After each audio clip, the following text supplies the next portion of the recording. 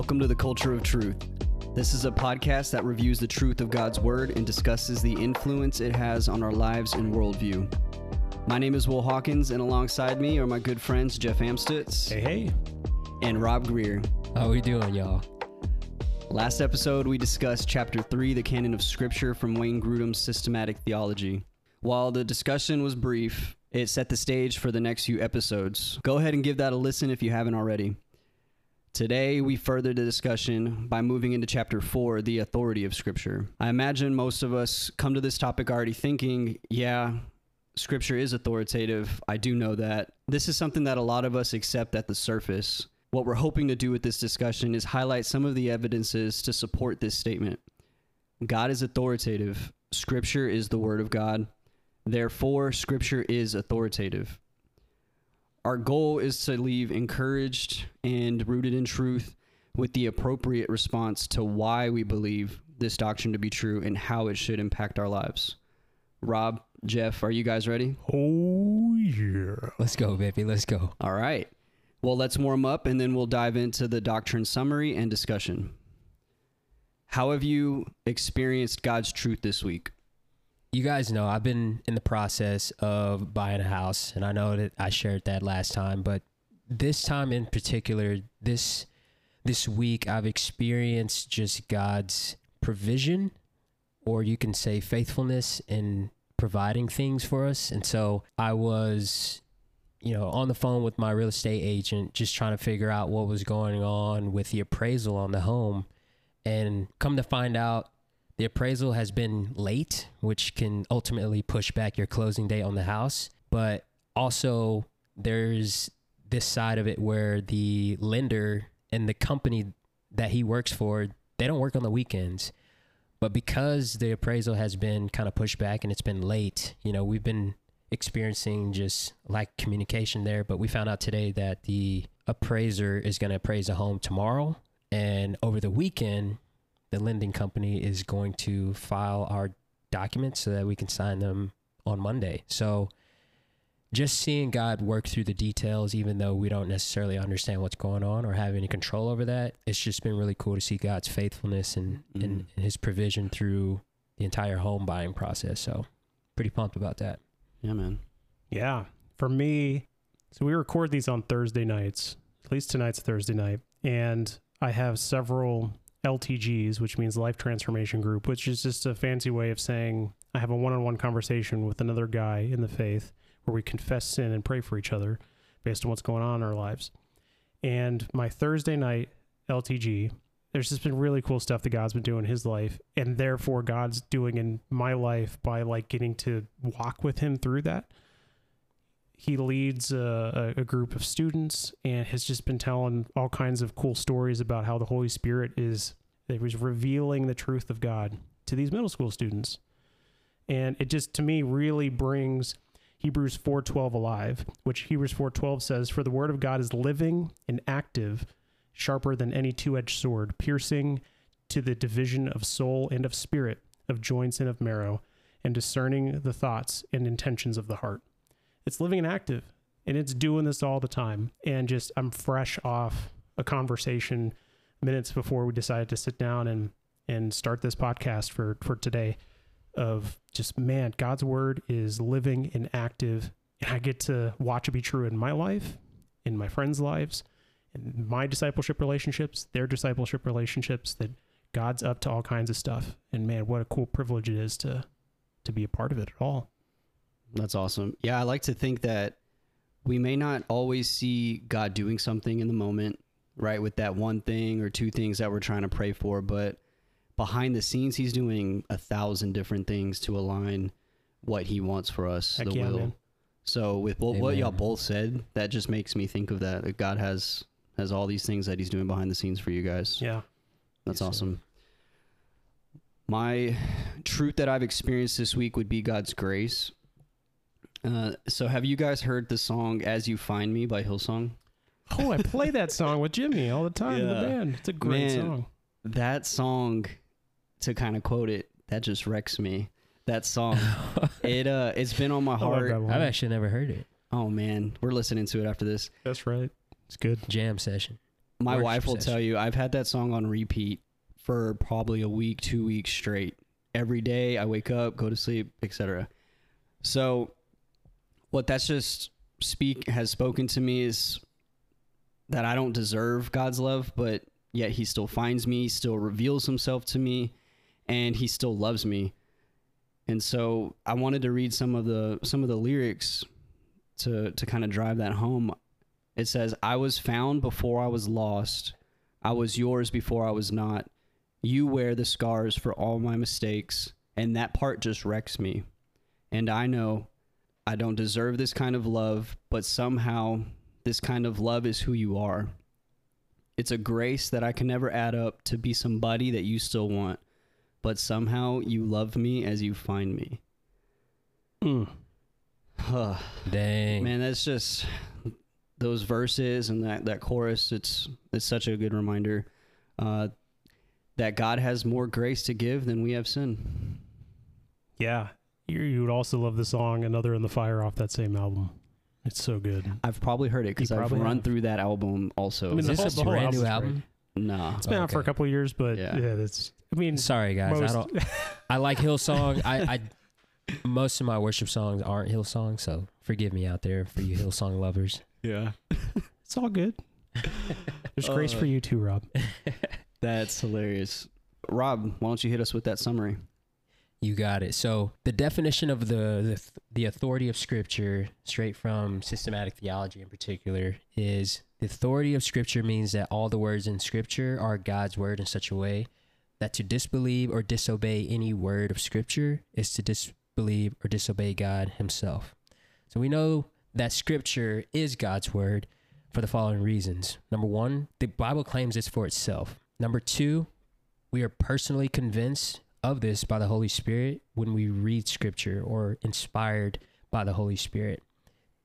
Number three is the Bible is self-attesting.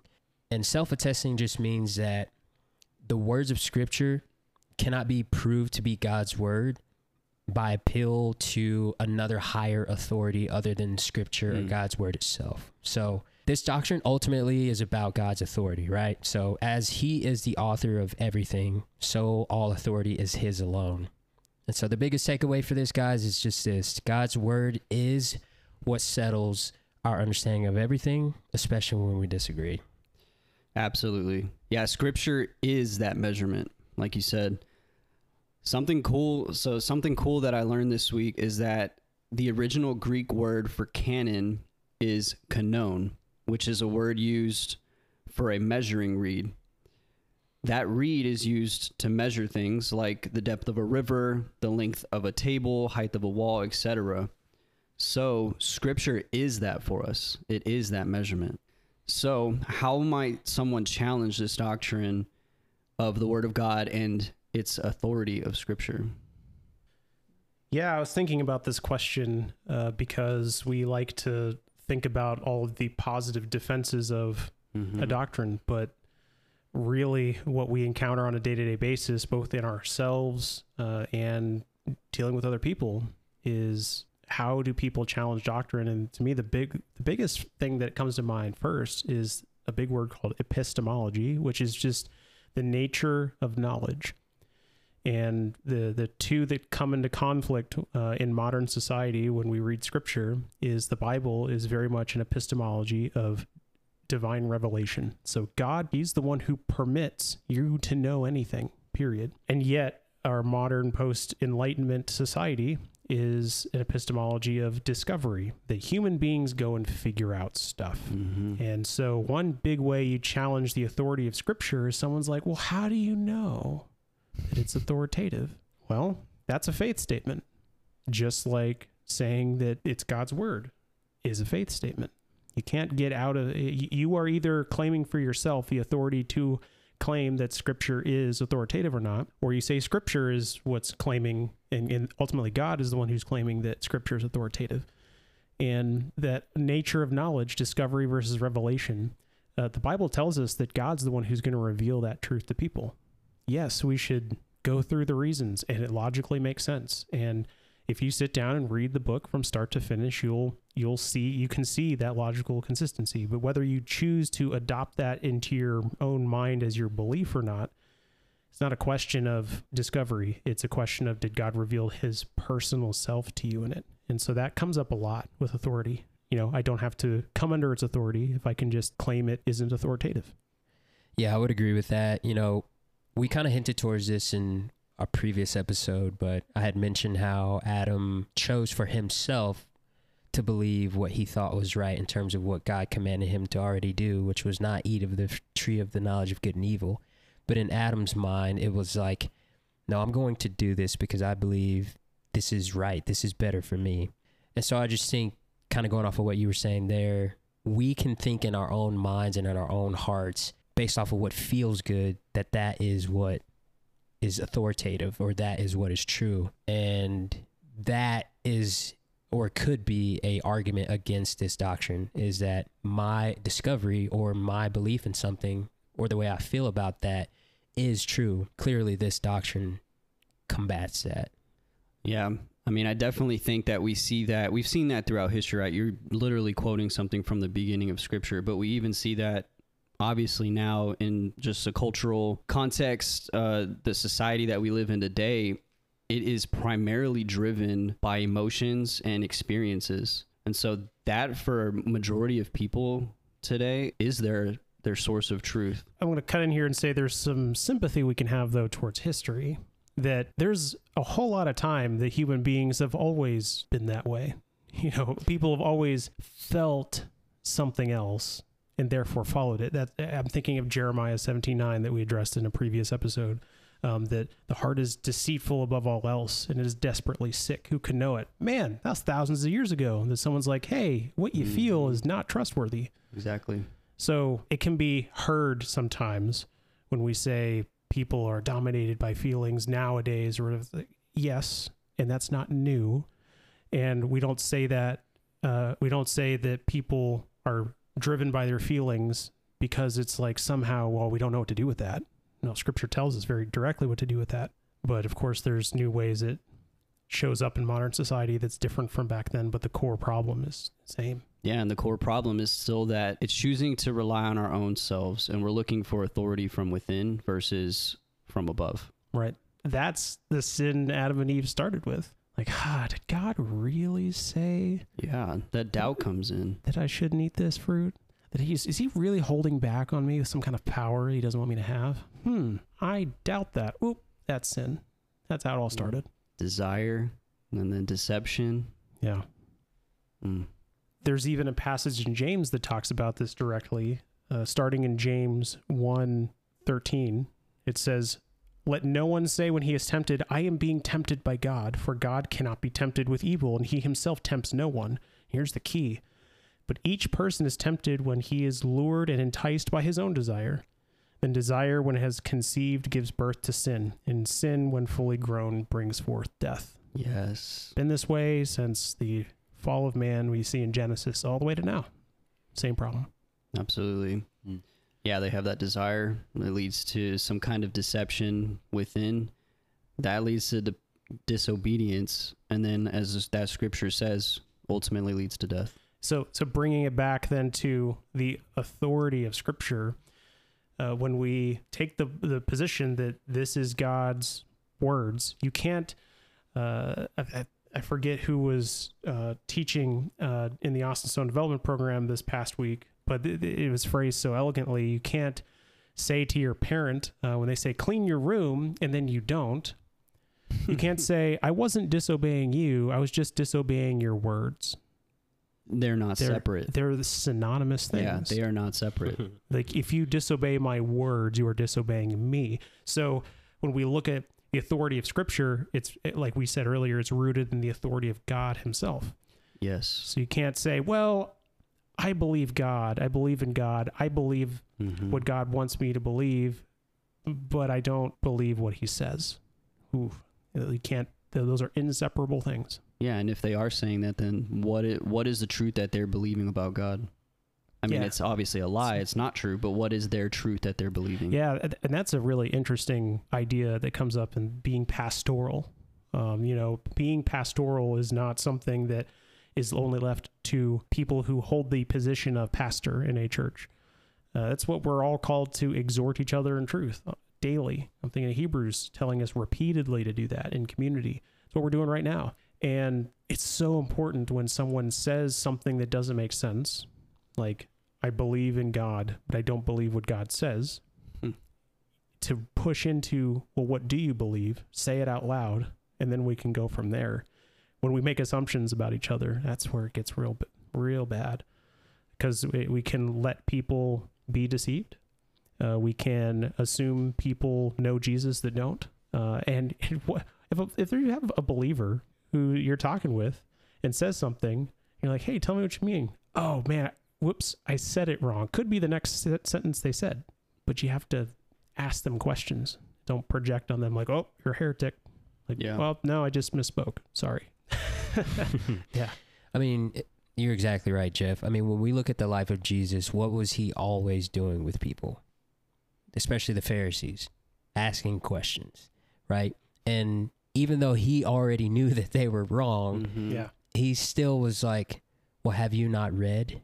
Yeah. Have you not seen this? Right? Like, he was also referring to Old Testament scriptures as well, but Jesus is always asking questions. And I think when it comes to being pastoral, you have to ask questions, even if you know the right answer. Yeah. Yeah. And the reason being, I mean, there's plenty of reasons, but I think one of the main reasons is to really bring out what they're truly believing, to bring out what where their heart truly is. You're helping to flesh that out. Yeah. Like when someone says they doubt the authority of all of Scripture. Could be that we could also be talking about a disbelief in only some of Scripture not being authoritative. We're talking about all of it. And when it's authoritative, it doesn't mean it's written to you directly all the time. Like there's plenty of things that Jesus like fulfills the sacrificial system, the purpose of it. And so when God's speaking to his nation in Israel about what the Levitical priesthood is supposed to do, that's not directed toward us. We say it's authoritative, that is what is necessary without Christ to satisfy the wrath of God. But thank goodness we have Christ. Thank God we have Christ. But if you start doubting a part of Scripture, that's also just as much of a problem of doubting all of it. Now it's a different type of problem, but this is all of God's word. Yeah. You should believe all of him. Absolutely. Amen. Another argument that people will have is that it's circular, that the belief that Scripture is authoritative and us trying to prove that, or at least defend it, is a circular argument. How would you respond to that? Well, it is. That is true. It's actually not wrong. Yeah, lean into it. It is. The funny thing is that everyone's perspective is ultimately circular, because when we say circular argument, we're saying an argument that depends on itself to be true. So we say God's word is true because God is true because God's word says it's true. It just goes in a circle. Mm-hmm. Well, if you say God's word is not true, it's because you say that it's not true, and you say it's not true because you don't want God's word to be true. It's you're circular with yourself or with God, which means both positions, the believer and the non-believer, have to have equal amounts of faith that authority is the correct authority in their life. What a thought. It's not like I like it or not. That's actually a separate conversation. But to say that this truth is not true means that you're claiming knowledge, which almost all the time when we encounter it is not because you actually have knowledge. It's because you don't like the knowledge that's been presented to you. And that's just a very different problem. Yeah, in that moment, you're stating yourself, you're placing yourself as that higher authority, able to dictate what is true and what is authoritative. And if you read Romans 1, Paul calls it, claiming to be wise, they became fools. Their hearts were darkened. They turned away from the Creator to instead worship created things. Some people actually would worship like different animals and worship planets and stuff. Other people worship humans. They're the most important thing in the world. And then still others will think the only human worth worshiping is me. There's like a worship of the self kind of rooted in all of those, because it's all claiming authority apart from God. But all of it is actually worshiping created things, including humans. You can't not worship something. Either yourself or someone else Yeah. or something. Right. So, yeah, I have nothing else to add to that because, as always, Jeff, you do a great job of explaining things. Yeah. The one thing I would add just to further that is that if something other than the Word of God could prove that the Bible is the Word of God, then that thing would be more authoritative, and that would mean that God isn't the ultimate authority. Yeah. So That's right. well, and then that makes me think of Hebrews 6:13-20, where God has no one greater to swear by, so he swears by himself. There's a little general revelation here with parents when their little 2-year-old is like, I don't want to go to bed. And then mom or dad says, you have to go to bed. And the 2-year-old says, why? The parent just says, because I said so. Oh, yeah. I'm familiar with that. And so, but the point is like, I don't need a higher authority to grant me, your father or mother, the authority that you 2-year-old need to get in that bed. Like there is a higher authority in God, but that's not helpful in the conversation with a 2-year-old about going to bed. The illustration is that God doesn't go appeal to a higher authority for the things that he created. He's like, all of this is mine. I made to worship me, and there's no other being apart from me. You should trust me because I say so. Yeah. Yeah. It's in his character that goodness and that care and that love is in his character. It's not in his character to do something harmful to us or evil to us. Yeah, there's a passage in John Piper's book, Providence. Lovely 600-page book. Check it out. It's great. It's light really long. Shout out to JP. That's right. There is a passage there's a couple lines, and I'm paraphrasing here because this is just came to mind just now, that he says, it is more loving for God to reveal himself as the ultimate authority in your life, and that he made you and he is sovereign over you, than for him to leave that up to you to figure out. Oh my gosh. That sounds terrifying. For the most in like loving thing way. God can do is to break into your life and say, I own everything, including you. Yeah, and I think that's what people have a problem with. They don't want to hand over that authority. But so yeah, that's it goes even back to epistemology. Who reveals to you that that's better for you? Yeah. The Holy Spirit.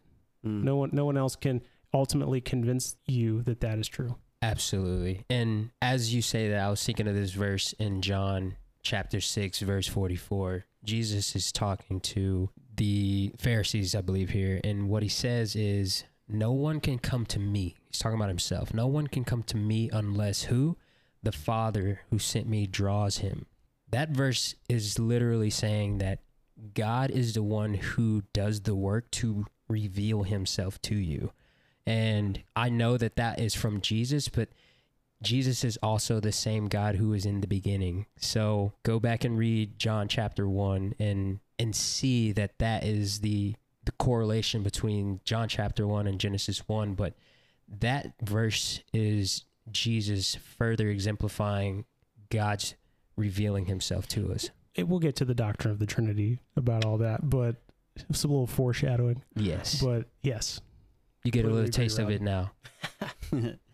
Well, and that's funny, or that's interesting that you bring that up, because when you think of all the other doctrines that are out there that people discuss, that we read about, that we're literally doing a podcast about right now, what does this doctrine say, and how does it relate to those other doctrines? Yeah. I feel like it's this nice, huge, concrete foundation that everything else builds from, because if you consider the authority so doctrines, all we're saying with doctrine is that we read scripture and we agree that this is what we observe. And so the first thing we observe is that God's words are what are the final authority on everything. If you walk away from that, there's no other doctrine you can really come to true agreement on, because we're no longer saying God is the one who's in his word telling us about himself, about the church, about Christ, about our sin, all these things that we'll go through. All those doctrines hang on God's the one who defines them and not us. All the rest of the episodes we could possibly do will just they'll just wash away, because they'll be built on sand of, I like this. That's nice. Yeah. It's not authoritative. Jeff is not an authority on who God is. Yeah, and that's why we try to as much as possible and as often as possible use scripture to back up everything we're saying and throughout this conversation. To some degree, I'm chuckling because it's like, well, if you go read Grudem, we got a lot of references to get through if we actually want to use everything. But and like I said Plenty. as often as possible. as possible, the as possible is As key. possible. No, that's good stuff, Will. Rob, you obviously you're about to get a house, right? Or I mean, you have it. You're just going through the process. Part of that is the inspection, right? Yes, sir. So what happens? What do you do if you find a crack in the wall? If you find cracks in the wall, what do you do? Well, you report that. Do you fix the crack? I fix a crack if I know I can fix it. Most of the time, Rob, because this is a... Oh, wait. Never mind. What do you think? What do you think, Jeff? Well, this house we're in right now was a part of the building process. So when we found a problem, we said, hey, builder, go fix it, which is different than, hey, seller, go fix it. But also could be the same thing. True. I mean, for those of you listening, obviously you know I'm buying a house, but when you're in that process, there's things that either the seller would pay for or that you have to pay for. And in this case, if there's a legitimate crack in the wall and it's got, mold in there or something, that's probably going to be something I'm going to ask the seller to pay for. Absolutely. So the question, do we patch up that crack? No. We fix the foundation, right? So if we're talking about all these other doctrines and we have a crack in our belief of these other doctrines, what do we go to? We got to go back and look at that foundation. Mm-hmm. Yeah. And it also gives us a confidence in when we declare the truth of Scripture, it takes the weight off of us, because it's not us that convinces anyone listening to this podcast that these things are true. Love that. It's the Holy Spirit that does. Sure, we can say all the same words that Scripture says, maybe even tell them to you in a convincing way. But if God's Spirit does not show up and say, you who are listening, this is true, your natural sinful self will resist it at all cost, to want to say, I can't believe what these guys are talking about. And so for you out there who find yourself in that position, God also in his word says that you should pray that he reveal himself to you, that he wants to respond to those that earnestly seek him. And so if God has not said, hey, these things are true in your life, the call is simple. Pray to God desperately to have him reveal himself to you. It's not us that can do that. Absolutely. I love that, man. So this doctrine is challenging me to do, and what it's reaffirming in me is that there is no, I know what Scripture says, but like there's nothing that follows that statement. It's either I believe in Scripture and I believe it to be true and authoritative, or I don't. There's no but. So when I'm going and saying, well, deep down, I have this sin, I have this thing that I'm going through, or I want to do this thing. I know what Scripture says, but I think it's okay. Like, that's a dangerous place to be in. And so this is a reminder for me that I can't do that, Yeah, and I think for me, it's just remembering that God's word is authoritative. And so whenever I'm reading it or I'm being reminded of it throughout the day, or some verse comes to mind, I have to remember that I'm either going to die to myself and follow Jesus, or I'm going to give into my flesh and disobey. I mean, as the summary I stated earlier says, the authority of Scripture means that all the words in the Scripture are God's word in such a way that to disbelieve or disobey any word of Scripture is to disbelieve or disobey God himself. Yeah, and thinking about temptation, when we say as Christians, when we say, I've encountered something in life and I think of a verse, it's actually because the core spiritual issue in most things that happen in life are much, much simpler than you want to think they are. The question about you and the buying the house process, it's not, you're not going to open the Bible and be like, what color should I paint the kitchen once we move in? God never gave me a color. It's so much more of how is your taking care of a gift and provision to you, that your act of taking care of that property, you worship God with that. How are you going to use it as something to say, God, I want your kingdom I want you to be blessed because you gave me this gift of a house? I mean, what a tremendous act of worship that could be. And so if you're looking in the Bible for the trivial stuff, you're going to miss the big stuff. And the big stuff is where it matters. And then the trivial stuff falls into place. It's fine. It's not that God doesn't care. But when we talk about a verse comes to mind, is my heart aiming whatever it is at the worship of God? Because his word is authoritative in telling me that's what my whole life is about. Romans 12, starting in verse 1, first few verses of Romans 12 is to live your life as a living sacrifice, holy and pleasing to God. And you should test what those things are in your life that by the renewing of your mind. And then Paul goes on to talk about spiritual gifts. That all of this stuff is aimed at worshiping God. So those big decisions, the small ones, these scriptures that we're reading are relevant to all of them. Every single one. Amen. Do you want me to answer how I'm going to use mine? You should. Yeah, I'd love to hear it. Guys, I was kind of kidding, but I'm going to do it. I want to use my house that the Lord has allowed me to have as a place for people to come and feel encouraged and feel loved, to have a nice meal, and to be prayed for. And when I say encouragement or to feel loved, they don't have to feel like they have to come into my house and say, hey, Rob, can I have a bottle of water? It's like, no, you just go to the fridge and you grab yourself a bottle of water. Or, hey, Rob, can I come and work out in your garage gym? Like, you know the code. Just use it and go and work out. And so I want it to be an inviting place where they can feel loved, they feel encouraged, and that they have a place that they know that they can go and have a friend who can be there for them whenever they are struggling or even when they're doing really well and they just want someone to celebrate with. So my house will be a place where God is worshiped, but also where people are encouraged and have a lot of fun.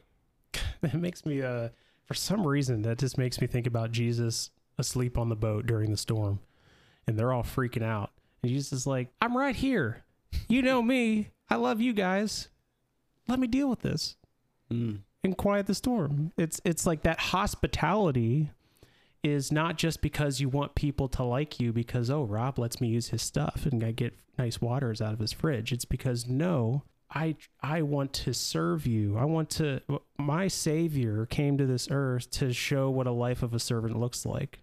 And you're like, man, my house is a part of that. Amen. That's awesome, man.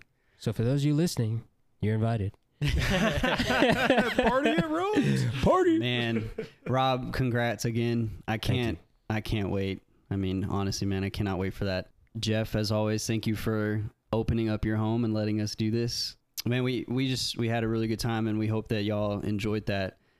We hope that all you listeners out there are encouraged and by our conversation today and feel rooted in God's truth. We want to live out John 17:17, right? Sanctify them in truth. Your word is truth. So next episode, we'll be talking about the next characteristic of scripture, and that's clarity. Until then, please share this with a friend or a loved one so that way others can be reminded of God's truth today. As always, thanks again for listening to the Culture of Truth podcast. Until next time. We'll see you. We out. Peace. Love you guys.